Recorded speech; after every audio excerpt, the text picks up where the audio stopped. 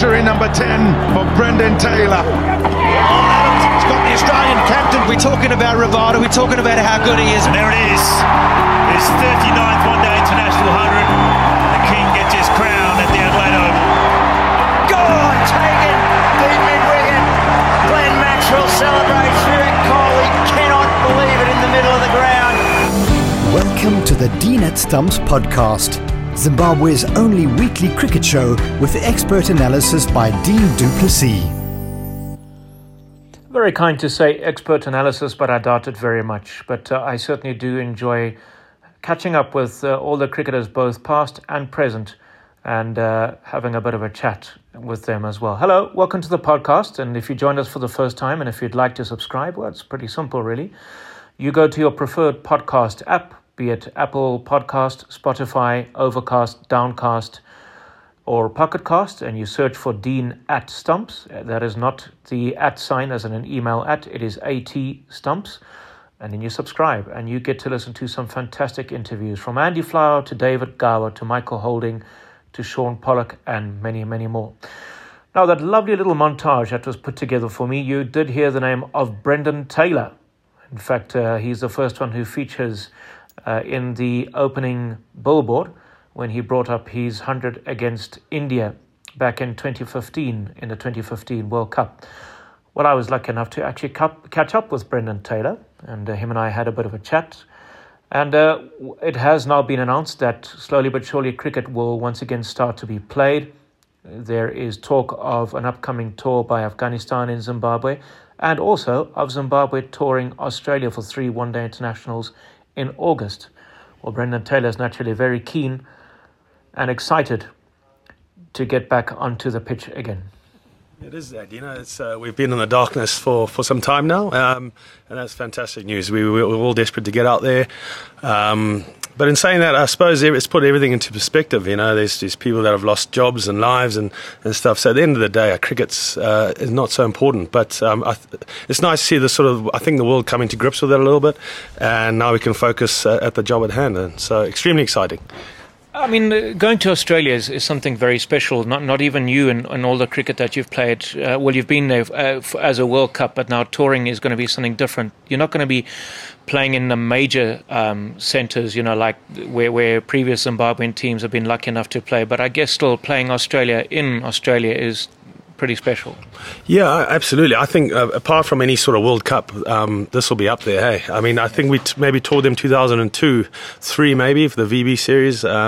So this is one that we have to tick that off before I finish up playing. And but regardless of where the grounds are, just to be playing Australia is a big tick in the right direction. Sorry. It'll be interesting to see what sort of a team, because I mean none of them have played for a while. So despite the fact that obviously Zimbabwe, unfortunately, always classed as the minnows, they may actually put a pretty strong team out there just so that all the players can get game time. Yeah, well, I think with the 100-ball thing in England being postponed or cancelled, they will have a strong side, and even if their top players don't play, they will be strong. They've got depth, as we know. But I mean, fortunately, there's enough time, and if we can get Afghanistan before Australia, that'll be nice sort of middle prep before we do go. So the nets won't be sufficient enough just to even compete with the Aussies. So some game time is hugely important. So what do we know about Afghanistan in terms of the schedule? Is it just going to be a couple of ODIs or T20s? Do we have any idea?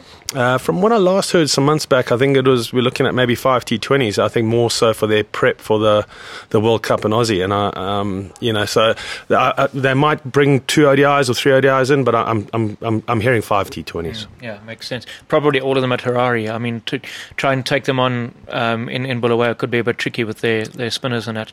I'm sure you're pretty much back yourself against their spinners. I do, and I tell you what, I genuinely believe they have the best spin attack in the world. Nabi, Rashid, and Mujib.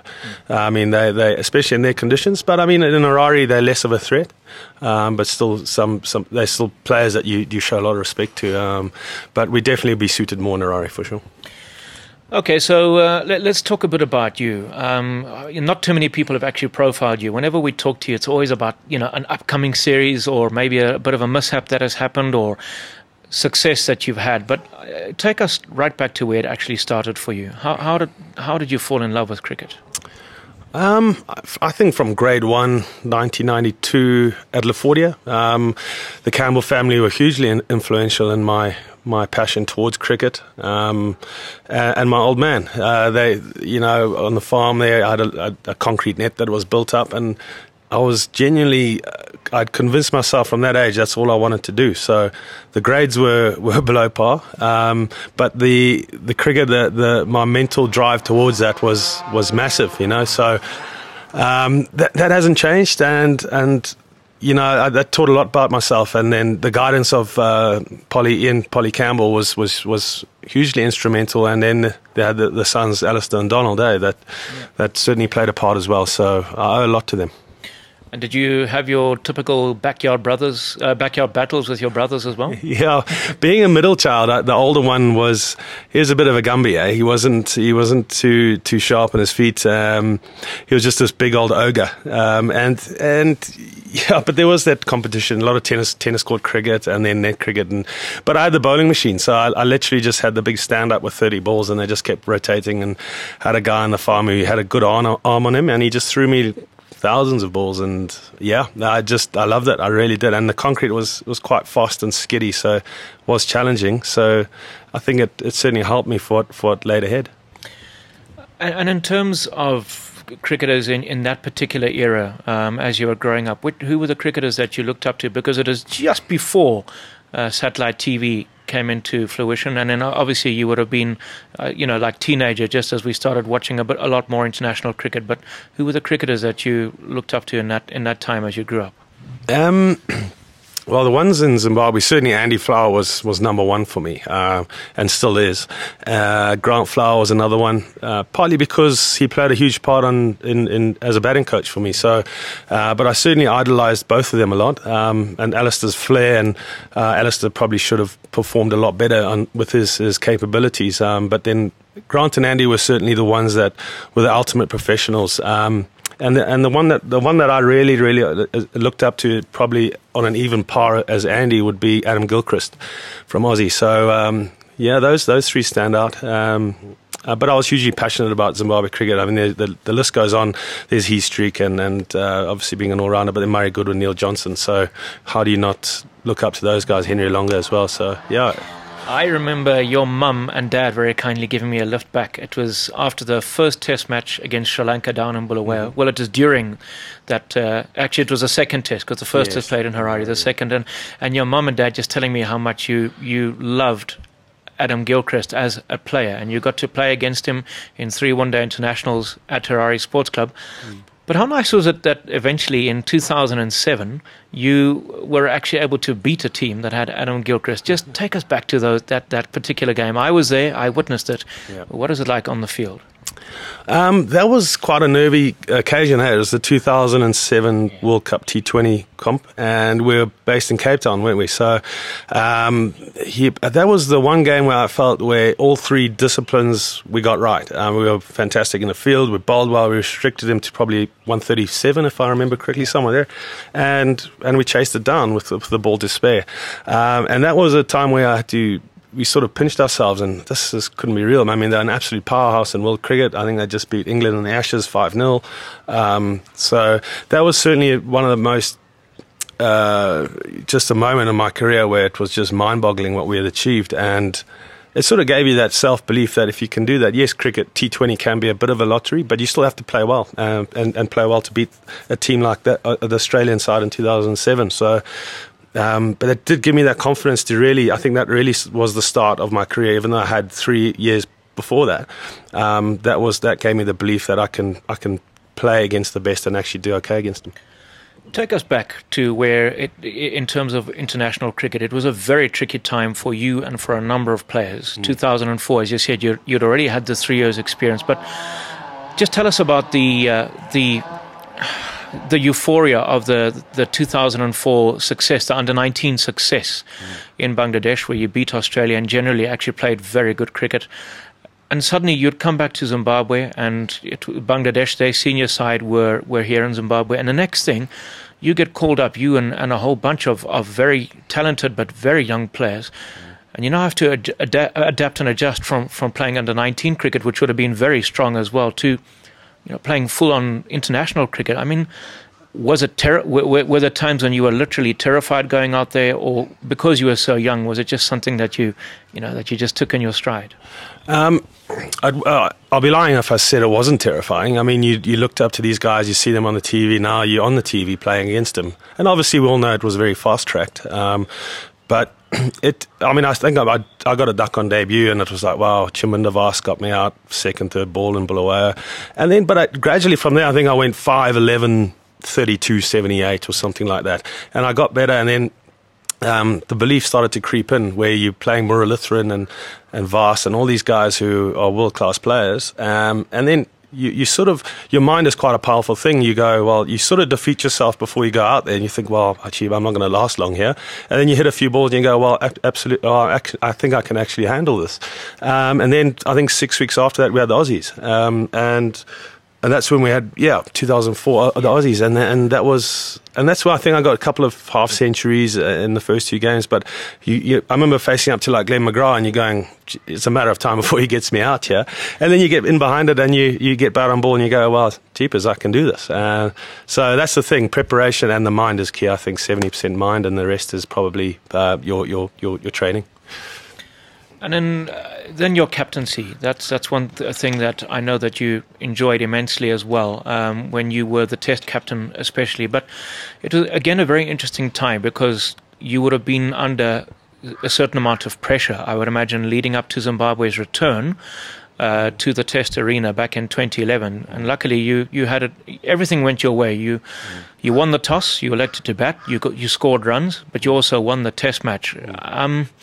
But I know that you were under quite a bit of pressure leading up to that, because many people felt that, well, how is this going to go? Are Zimbabwe going to be able to deal with Bangladesh? What is Brendan Taylor's captaincy skills like? And all the usual questions that are asked of, I'm sure, that were asked of Dave Houghton as well when he captained the side in Zimbabwe's inaugural Test match.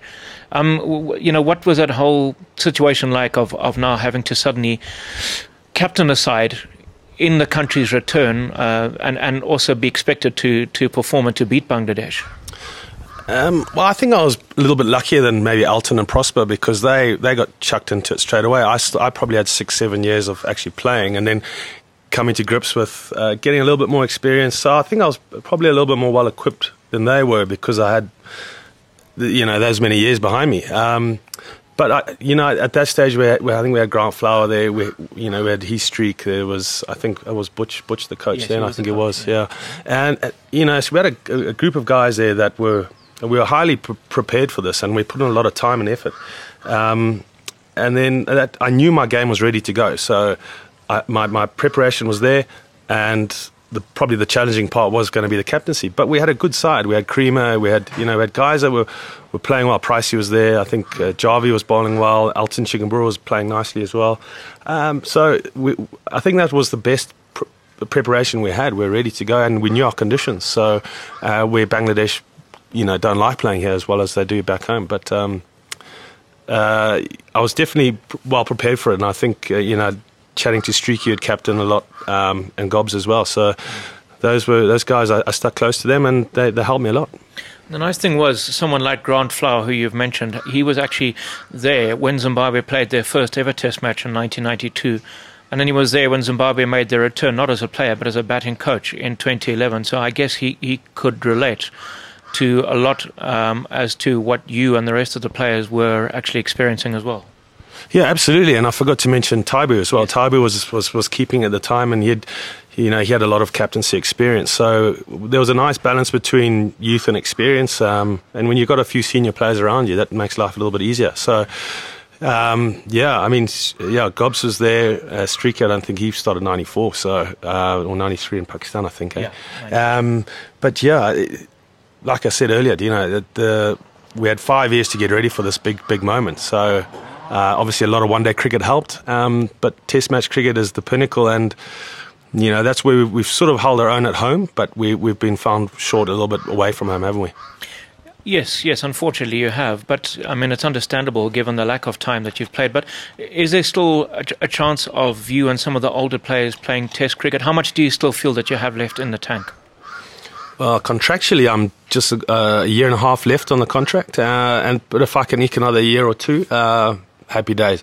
But I don't see myself going much further than maybe 2.5 years. If there's if I can try and get to the next World Cup, maybe that'll be a good little carrot to dangle there. But I still feel fine. Also this last 3-4 months of the body's healed. The guys have stuck to their training programs, so we're ready to go. So we haven't played a lot of cricket. And the schedule would have eased up now, so I'm ready to go, and we don't play as much cricket as other teams, do we? So I think it's up to me as an individual. If I look after myself well enough, I can certainly play 4 or 5 years, but realistically 2.5, 3, and if I can get 1 more year, then we'll see. And of course, you spent a bit of time away from Zimbabwe. Just tell us what it was like going onto the county circuit, because you would have been up against some incredibly good bowlers. You would have given a very thorough and stern examination of your technique with the swinging ball, and just a lot of professionalism.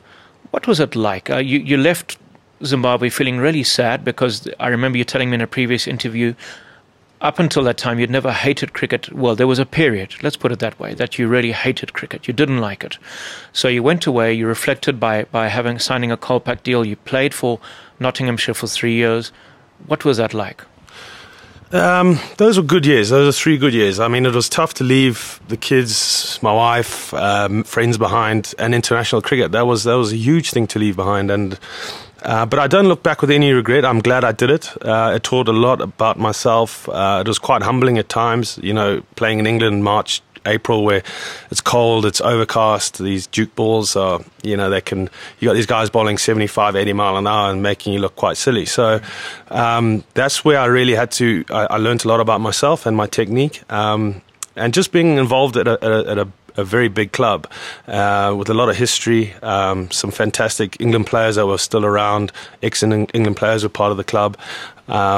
It was Zimbabwe cricket was actually, international cricket was a lot easier. You had 6 months of cricket where we probably wouldn't play that amount of cricket in 18 months. So it was challenging. You had these times where, with international cricket, if you had a bit of a bad period, you had 6 weeks to go and work on your game for the next series, where in England they just keep coming thick and fast, and that's where your mental capacity has to be bang on. Otherwise, you have to be performing, because they're churning out players that are knocking on the door, and they've got such a good feeder system that make it, which is a great thing, because you're putting in the work, and you mentally you're putting yourself under a large amount of pressure to perform. And but that's something I felt I could handle quite well, and I think 11 years of international cricket before I left helped me to get through that. So winning the T20 Blast with Nottinghamshire just before you came back to Zimbabwe, I would imagine would be the highlight of your time in Nottinghamshire. But what were some of the personal performances that you really rated? Because there were a couple of big hundreds that you scored in both the county championship and as well as the one day, the 50-over tournaments as well. Was there one particular innings that you will always remember? Yeah, I think if I put it down to, there'll be 2, where we won that 2017, we won the T20 Blast and we won the 50-over comp at Lords.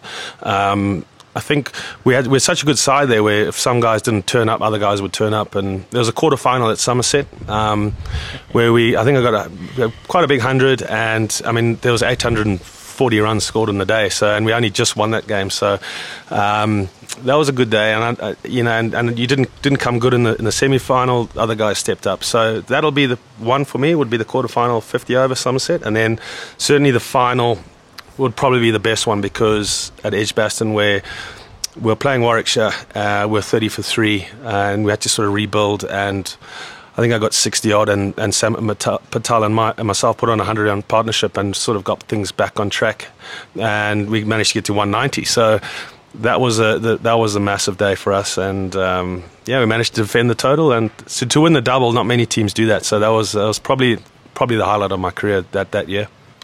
And then back you came in 2017, and I would imagine you weren't really too sure what you were coming back to, BT, because a lot of promises had been made, but the one excitement that you would have had was the qualification, the qualifiers for the World Cup, a couple of test matches against the West Indies, one against South Africa. Do you do you regret coming back because things haven't quite gone the way you would have wanted? Are there any regrets, or is it still something that you can look back and say, you know what, it didn't go according to plan for various things that were beyond my control, but I still enjoyed? Yeah, I don't have any regrets. I mean, I was happy to come back. I found like my time in England was done. I mean, the twin boys came along, and I just thought logistically that it made a lot of sense to come back. I felt every sort of box was ticked. Everything had been sorted out, and I could come back now and focus on my cricket. I knew when I left England, if I come back after 3 years, I'm 32, and I wanted to finish my career here. For me, international cricket's always the pinnacle, and it still remains that way. To answer your point about the qualifiers, and it was at March 2018. That was the lowest day of my life, that UAE loss. I mean, we played so well. Up into that, I mean, we beat Afghanistan. We could have beaten the West Indies. We tied with Scotland. We dominated Ireland. We were going so well, and then just the crunch period. We let it slip. So that was the lowest of the lows, the UAE loss, and not to be at that World Cup was tough to swallow. I mean, for us as fans and journalists, it was. I mean, I have no shame in telling you. I remember I was in tears at the press conference. And Graham Creamer had to actually ask me to please repeat my question because he couldn't understand what I was saying. But it was a bit like a Colosseum. BT, was that in all my experience of going to Harare Sports Club? And believe me, I've been there with very big crowds. Sure. When England were there in 96, 97, they had to close the gates. Something similar happened again in that game against the UAE, and just. The incredible expectation, the atmosphere. We could certainly, as fans and as the media, we could feel it. Could you feel it as well? It was a very different Harare Sports Club. It was, and it was that's what just added to the hurt as well, because I mean they were well over capacity there that day. They opened the gates to the public, and they came in and supported in huge numbers, and that's always tough, when you have a bad performance like that at the most crucial time of your career. It's hard to get your head around that, and we had a good side. We had a good coaching group that prepared us really well for that, and we just stumbled at the last hurdle, and that's the fine lines that we had to deal with. So yeah, it's gone now, isn't it? So there's no point harping on about it. We've got Australia. We've got a big year ahead of us through trying 3 months, 4 months, and we've got a lot to look forward to, and that's what excites me. And then just to conclude, I guess you kind of reiterate, or you jumped ahead and answered my question already, but now a couple of stuff that lies ahead. Everything that has happened in terms of the ICC getting involved in suspending Zimbabwe, that's thankfully is behind us now. Yeah. I suppose all that you and the rest of the players now do is completely clear minds of what has happened, put everything that has happened firmly in the past, and you now focus on what lies ahead. Yeah, 100%. And I mean, I'm a firm believer now that you control what you can control, and that's focusing on your preparations as a cricket player and as a group of players. The outside of that, there's no area for us to get involved in that, and that's where we probably got it wrong a little bit. But the intention's always right, and they always will be right. But I'm always passionate about the Zimbabwe team, and trying to finish on a high where it was in a better place than when I arrived in it. So that's the mentality. But yeah, I mean, there's still gas in the tank. We still have some good players. We have some good youngsters coming through. Wesley Madaveri and Ryan Burl. These are the guys. These are the future. PJ Moores, and so that's hugely exciting. And if I can make a little bit of a difference to them, then I feel like I'm doing my job. You're listening to Dean at Stumps, hosted by Dean du Plessis.